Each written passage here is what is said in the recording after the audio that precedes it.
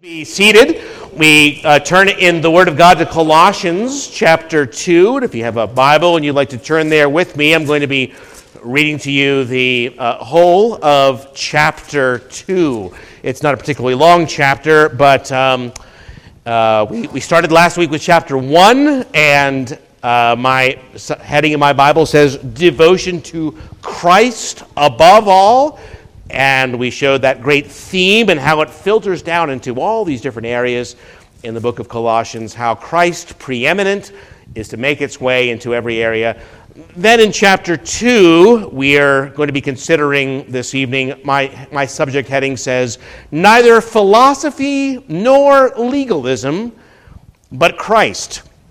A great many other negatives could be added to that, as we'll see, but the emphasis here of this chapter, complementing the first one, is that because we have received everything in Christ, because we are complete in Him, we ought not to accept anything less or anything else. Let's hear from Colossians chapter 2. For I want you to know what a great conflict I have for you and those in Laodicea, and for as many as have not seen my face in the flesh, that their hearts may be encouraged, being knit together in love, and attaining to all riches of the full assurance of understanding, to the knowledge of the mystery of God, both of the Father and of Christ, in whom are hidden all the treasures of wisdom and knowledge. Now, this I say, lest anyone should deceive you with persuasive words. For though I am absent in the flesh, yet I am with you in spirit, rejoicing to see your good order and the steadfastness of your faith in Christ, as you therefore have received Christ Jesus the Lord, so walk in Him, rooted and built up in Him, and established in the faith as you have been taught, abounding in it with thanksgiving. Beware, lest anyone cheat you through philosophy and empty deceit according to the tradition of men, according to the basic principles of the world, and not according to Christ, for in Him dwells all the fullness of the Godhead bodily. And you are complete in Him, who is the head of all principality and power. In Him you were also circumcised with the circumcision made without hands, by putting off the body of the sins of the flesh, by the circumcision of Christ, buried with Him in baptism, in which you also were raised with Him through faith in the working of God, who raised Him from the dead. And you, being dead in your trespasses and the uncircumcision of your flesh, He has made alive together with Him, having forgiven you all trespasses, having wiped out the handwriting of requirements that was against us, which was contrary to us, and He has taken it out of the way, having nailed it to the cross, having disarmed principalities and powers. He made a public spectacle of them, triumphing over them in it. So, let no one judge you in food or in drink, or in regard to a festival or a new moon or Sabbaths, which are a shadow of things to come, but the substance is Christ. Let no one cheat you of your reward, taking delight in false humility and worship of angels, intruding into those things which He has not seen, vainly puffed up in his fleshly mind, and not holding fast to the head, from whom all the body, nourished and knit together by joints and ligaments, grows with the increase that is from God.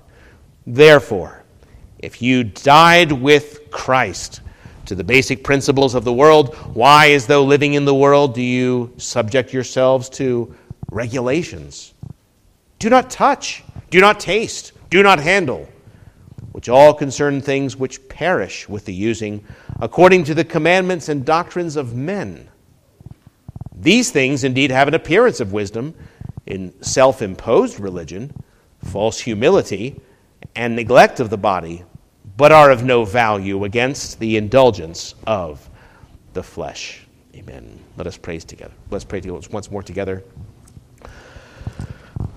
Father in heaven, as you have fulfilled all things for us in the Lord Jesus Christ, in whom we have received the fullness of your blessing. Complete in him, we wish to be rooted and built up in him and to stand firm in him and not be led astray by any false promises, by any alluring philosophies, by any enticing traditions which have come not from him but through men. We pray that you would help us in our study of these passages to sort out the various difficulties of our own world and worship today, and pray that you would keep us near to your heart. We would not only please you, but be able to understand your holy will for our lives through Christ our Lord. Amen.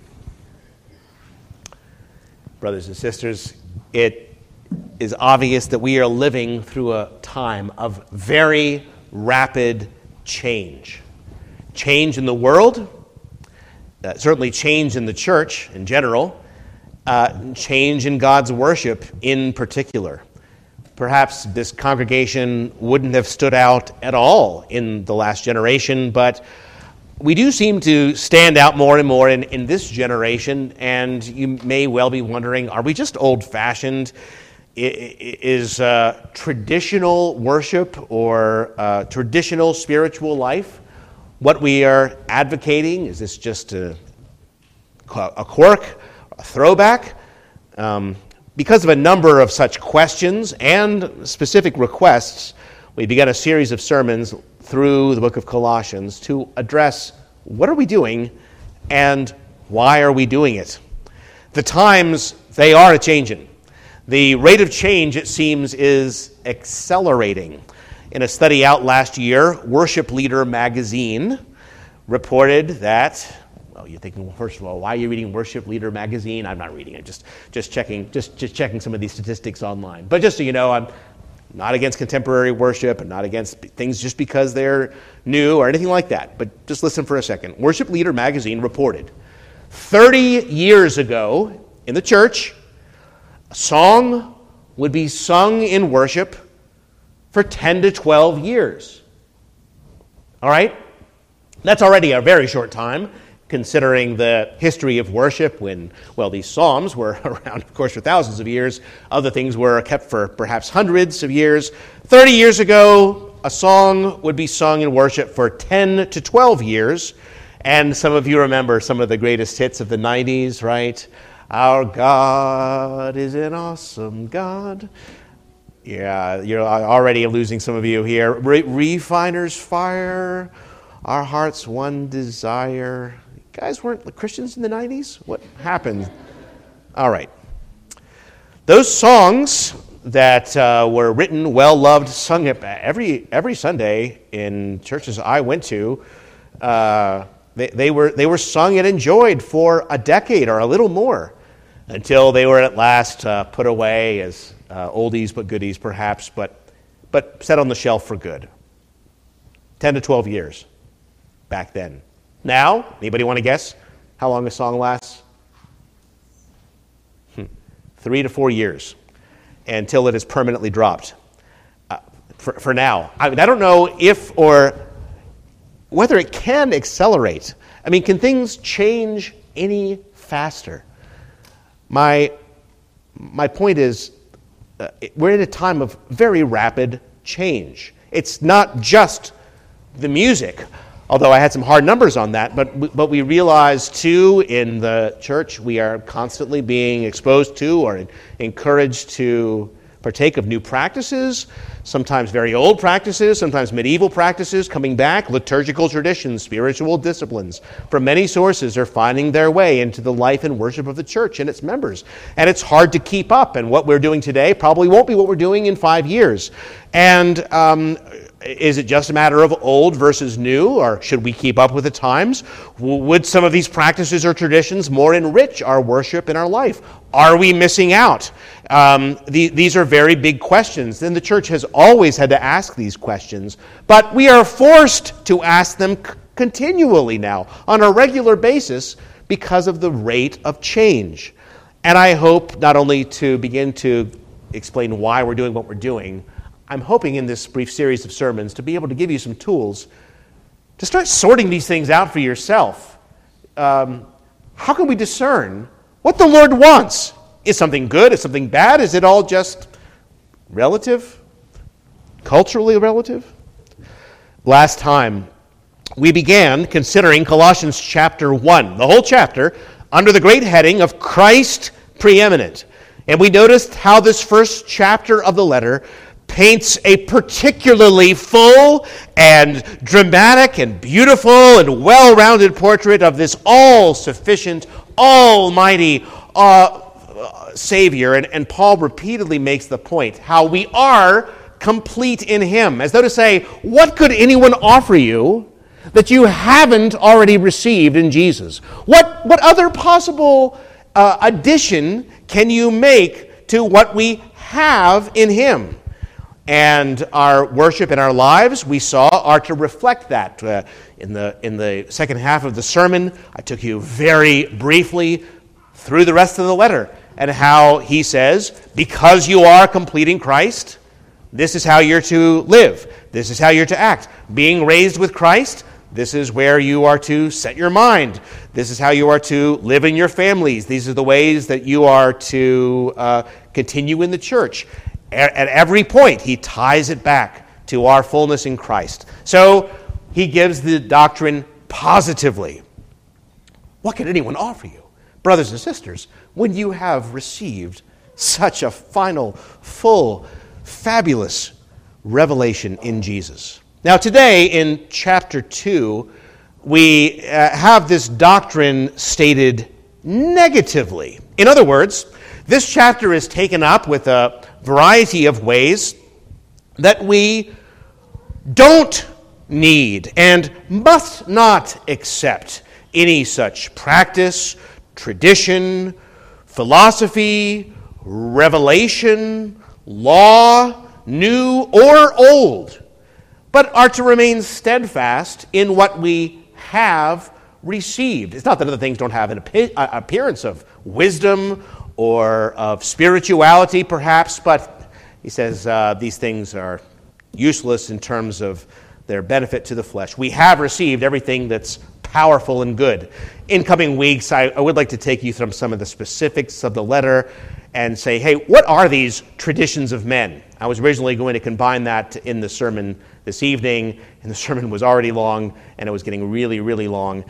And I gave you a long sermon this morning, and I thought, going to have to cut it in half. So I'm only going to give you just the outlines of it, and then have to look specifically about this matter of these traditions that he talks about. I'm going to pay particular attention to various references. What is this about the traditions? You'll want to know. What is it about the Psalms? Other people want to know. Well, okay, we're going to pay special attention to special matters. Today, the second half of my introduction, I'm going to have this second part where we take the big picture. Okay? Last time, Christ is sufficient in everything, in every way. He is preeminent. In him dwells all the fullness of the deity. We have received it in him. This time, negatively. Beware lest anybody else come in to cheat you or to tell you what you're missing out on. You're not missing out on anything. Here is in this chapter, chapter 2, an overview of the spiritual dangers. And I'd like to begin by just going through and showing you some of these things. Verse 4, there are people who speak words that are persuasive, though they are actually deceiving. You know, there's something in us that are like, yeah, that sounds really good. And the truth is, it's the deceitfulness of sin. Plausible, enticing teachings that we must avoid. He refers in verse 8 to a philosophy that will cheat us or rob us, even of our salvation in the extreme. Chapter 1, verse 23. There are deceptions that are vain or empty. They are things which are according to the traditions of men and the basic principles of the world, not according to Christ, verse 8. By the way, I don't have the ESV in front of me here, but the ESV has, I think it's at verse 8, elemental spirits. Is that verse 8, somebody? Elemental spirits? All right. There was some papers that came out on this back at the end of the last century, and so people thought, okay, elemental spirits kind of goes with some other things. This word can have that sense, and it goes well with context. Our friend Ernest Clark almost did his PhD on this verse, and he says, he assures me now, no, that was one document that was misdated. That wasn't used as elemental spirits, actually, until 2 centuries later. They were jumping on the bandwagon too quick to try to get the later scholarship in. And basic principles it is, he says. He's an ESV reader and lover, so he's just letting me know. I'm letting you know, basic principles, what I have, does seem to be the best reading. You remember that when God had brought his people into the promised land, he was very clear.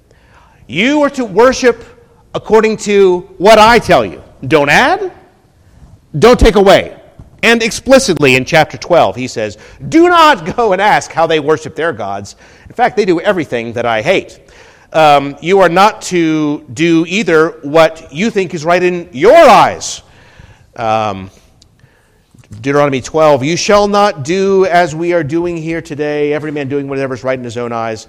Has a certain contemporary ring, I think. But the great emphasis, repeated here and throughout the Bible, is, look, although there are relatively few commands about worship in the New Testament, one big one warning that continually comes up in our Lord throughout the apostles' writing is beware the teaching as doctrines, the commandments of men. Jesus says, this people honors me with their lips, but their hearts are far from me, and in vain they worship me, teaching as doctrines the commandments of men. There's something called vain worship, which is human invention, which Paul says we are absolutely to beware of. Whatever I command you, says the Lord, be careful to observe it. You shall not add to it. You shall not take away from it. The general principle. There is a form of worship that we are to receive and observe, having received it through the fullness of Christ. You notice there are several references here now to the doctrine of what we sometimes call the Judaizers, that is to say, Christian Jews who taught falsely, heretically, that the Gentiles needed to be circumcised and keep the law of Moses in order to be saved. That was a very big deal in the ancient church. There was a council about that in chapter 15 of Acts. But these practices and ceremonies of Judaism, so here's things, they're not the traditions of men, here's things that God himself had commanded. Okay? Days and seasons and observances that God himself had commanded the Jews to keep in that day. Food laws, a calendar, festival, Sabbaths, things which are a shadow of that which is to come. The substance is Christ. Okay. Certainly it seems referring to the teaching of this party of the church, which at one point had even swept Peter up, you remember, so that Paul had to withstand Peter to his face. So not only just the general things of men are bad, even those things which God himself had previously enjoined for the old covenant days must not continue and certainly must not be put on the Gentiles. So Paul goes on. There's this matter in verse 18 of false humility in the worship of angels. People are having visions. They are having supernatural revelations, things which he says is all in people's carnal mind. Doctrines and practices which may or will cheat you of your reward. This is kind of the fringe Christian pseudo-spirituality I mentioned last time.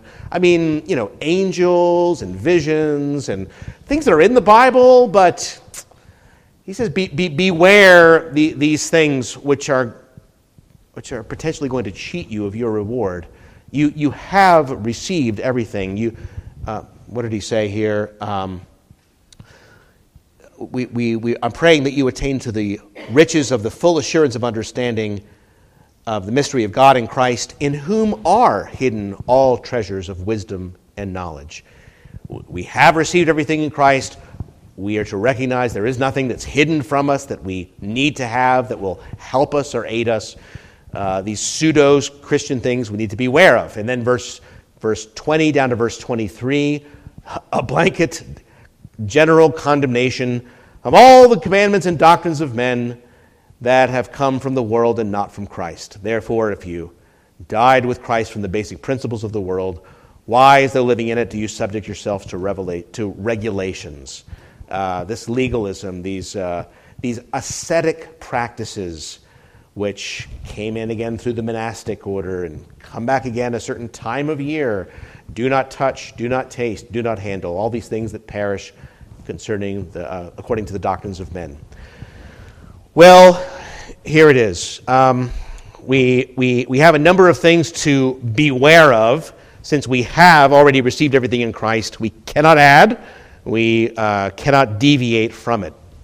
And I would like to just give you the doctrine, or what I'm putting forward to you, summarizing it here by Dr. Morton Smith's commentary on the Book of Church Order. He writes, "The power of the church is purely ministerial and declarative." That is to say, I'm a minister of Christ. I don't make laws. I'm not a magistrate. I'm a minister.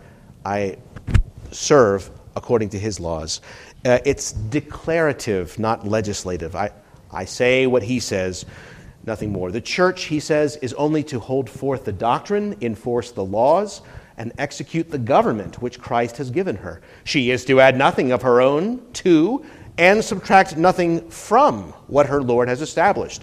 Hence, we absolutely deny that she has any discretion in things not commanded. She can proclaim no laws that Christ has not ordained, institute no ceremonies which he has not appointed, create no offices which he has not prescribed, and exact no obedience which he has not enjoined. She does not enter the wide domain which he's left indifferent, and by her authority bind the conscience which he has left free. All right, so very good quote, but probably lost half of you on that one. It's like this. A police officer pulls you over. He says, I don't like the way you went down Main Street. I'm going to give you a ticket. You say, wait a minute. You're an enforcer of the law. Nobody gave you the right to say, hey, I don't like this, and so therefore this is what we're going to do. The police officer only has authority as far as the law was given to him. He doesn't make up laws. He cannot compel obedience in any other area. Citizens should not live as though a policeman can compel obedience to what they think is right. That would be actual tyranny, right? That would be Canada. All right. People don't usually begin by taking away any doctrines or practices. No, they say, okay, yeah, all these things that we've received are good. They're helpful to a point, but we need some more. Look at these other traditions, philosophies, practices that will help you become more, see the buzzwords in this chapter, mature, spiritual, knowledgeable, holy, give you victory victory over the indulgence of the flesh. This is the kind of thing that's a temptation to spiritual people. Paul says, no. No, in Christ we've received all that we need. There is nothing more, no human tradition, human wisdom, no mystery, no ecstatic experience, no angelic revelation, no vision, no calendar, no food, no ritual, no worship practice that has any power or any divine authority to take you any higher in your spiritual life. In fact, only lower. Nothing will take you closer to Jesus, only farther. You may not realize that. You may be deceived for a time. These things are persuasive. They have the appearance of wisdom, he says. To seek anything else, it may agree very well with the traditions of the age, with your inclination, with an appearance of wisdom in the short term, but it will only lead you further away. Beware. He says it in so many ways. Take heed, verse 4. Lest anyone deceive you with persuasive words. Beware, verse 8, lest anyone cheat you through philosophy and empty deceit, according to the traditions of men and the basic principles of the world, not Christ. Verse 16, let no one judge you in food or drink or festivals or Sabbaths, the things which are shadows, when the substance is Christ. Verse 18, let no one cheat you of your reward, and so forth, not holding fast to the head. And verse 20 again, why do you subject yourselves to regulations? Don't touch, don't taste, don't handle. Called elsewhere, by the way, the doctrine of demons. All these things which concern things which perish, with the using, and not according to the doctrines and commandments of men. Things that have an appearance of wisdom in self-imposed religion, false humility, neglect of the body, but of no value against the indulgence of the flesh. All right. So this is the doctrine. You're saying, well, yeah, what kinds of things? What about this? What about that? I'm afraid I'm going to have to leave you till next week. And you'll probably be pretty sleepy next week. I'll have to keep it short then, too, because of daylight savings, I realize. So I'm going to break this up, but I would like to meditate with you just on the principle here for a few minutes before we conclude. God wants us to worship Him with hearts full of love and joy, and He wants us to recognize that He has given us the proper way of worshiping. He wants us to worship Him in spirit, yes, and in truth. These things are not contradictory. It is to be at one time joyful and lawful. If you love me, Jesus says, you'll obey my commandments. Put it together. Now, a congregation, especially these days, more and more considers itself to be the audience, and it considers the people up front to be the worship leaders, musicians, minister. These are the people that are doing the presentation, if you like. And nothing could be further from the biblical idea of worship. God is the audience of worship. God is the audience. We come before Him and rejoice, as we sang earlier. We are the ones who are doing what He has asked us to do in the way that He's asked us to do it with full hearts, in order that we might please Him and be blessed in Him. The audience is God. What we are offering to Him are spiritual sacrifices, as we read earlier, sacrifices which He Himself has appointed to glorify Him, that please Him. True worship and our joy are in the same direction. We don't think, well, hey, if we have to be so careful about what we're doing, what we're not doing, isn't that going to take away our joy? No. In the Bible, these things are going to be together. And as a matter of fact, God says, if you're not careful about what you're doing and not doing, all these things are going to make you weaker. They are not going to make you stronger. So we have this requirement to be mindful.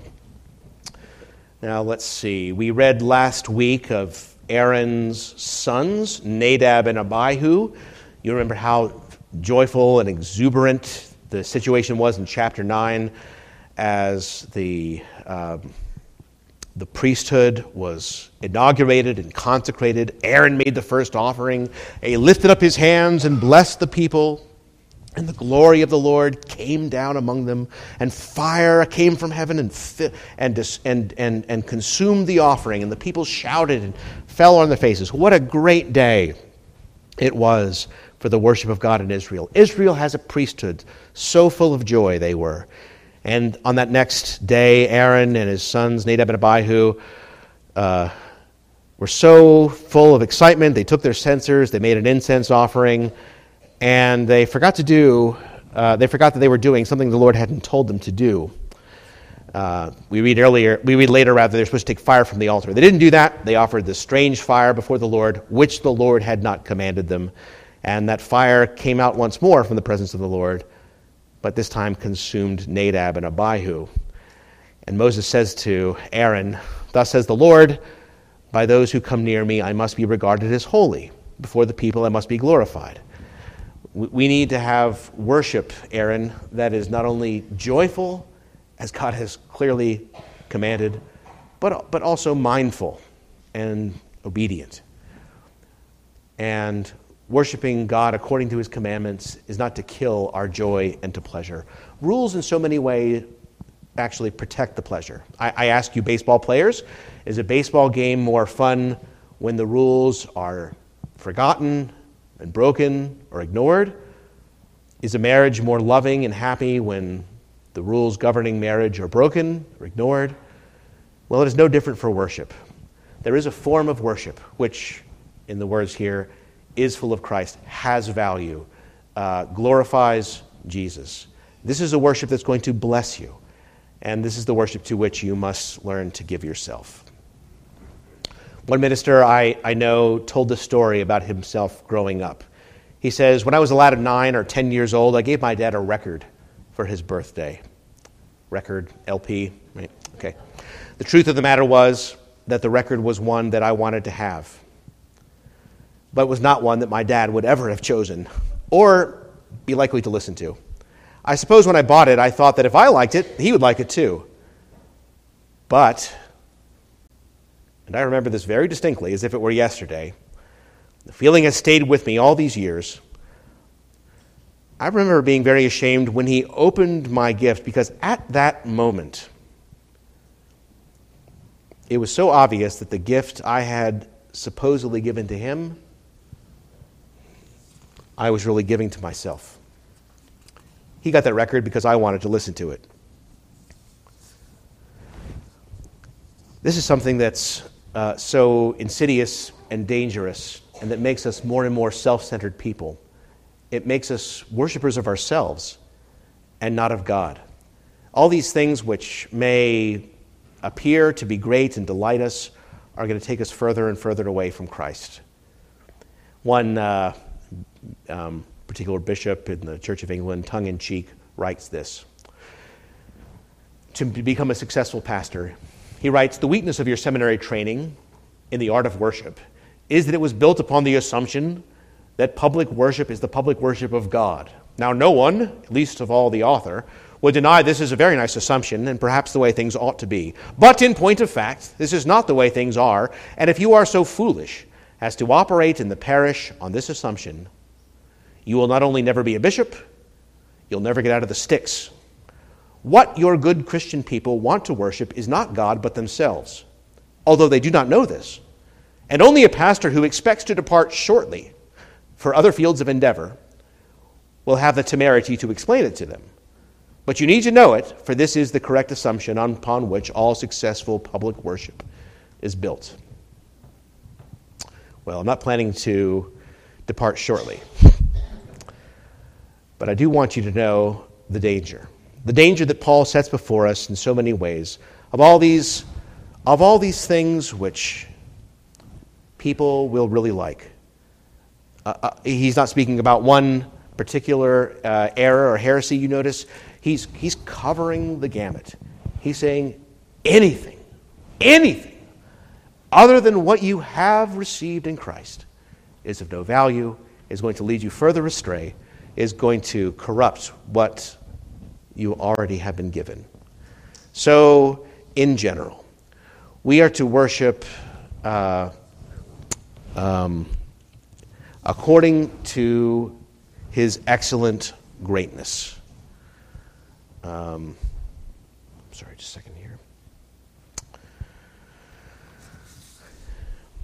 God wants us to worship him with hearts full of love and joy, and to worship him purely, rightly, according to his word and law. These things are not contradictory. They are at the same time joyful and lawful. If you love me, you will keep my commands. The hearts of hypocrites are far from me, Jesus says, worshiping in vain, teaching the doctrines and commandments of men. I am certainly not saying that all that is offered to God according to his word will look or sound like this. They have a great amount of freedom of expression in worship, so please don't misunderstand me. I'm not going to make the case that songs written from this time to this time are the only songs that we're going to sing. This kind of music is going to be better. I am simply saying here, true worship is going to be in spirit and in truth. It will conform to God's rule as it is joyful in heart. And we need to beware, he says, all that would lead us astray from Christ. Let us pray together. Almighty God, we pray that our desire is that you should be magnified in our church, in our hearts, in our lives, in such a way that others would awaken to your glory and greatness, that they would see the Lord high and lifted up. It is good for us to draw near to you, and pray that we might do so as your holy priesthood, mindful of all that you have have instructed us and commanded us. We pray, our Father, that you would deliver us from the allure and attraction of anything that would take us away from being rooted and grounded in Christ, anything that we have received in him. And we pray that you would grant us to see his beauty, his glory, his love, his wisdom, his goodness and grace and strength and patience and holiness, that all these things in Christ would deliver us from any other allure. We want nothing more than to have you as our God in every way, and so it is we would seek you with our whole hearts. We pray it in Jesus' name.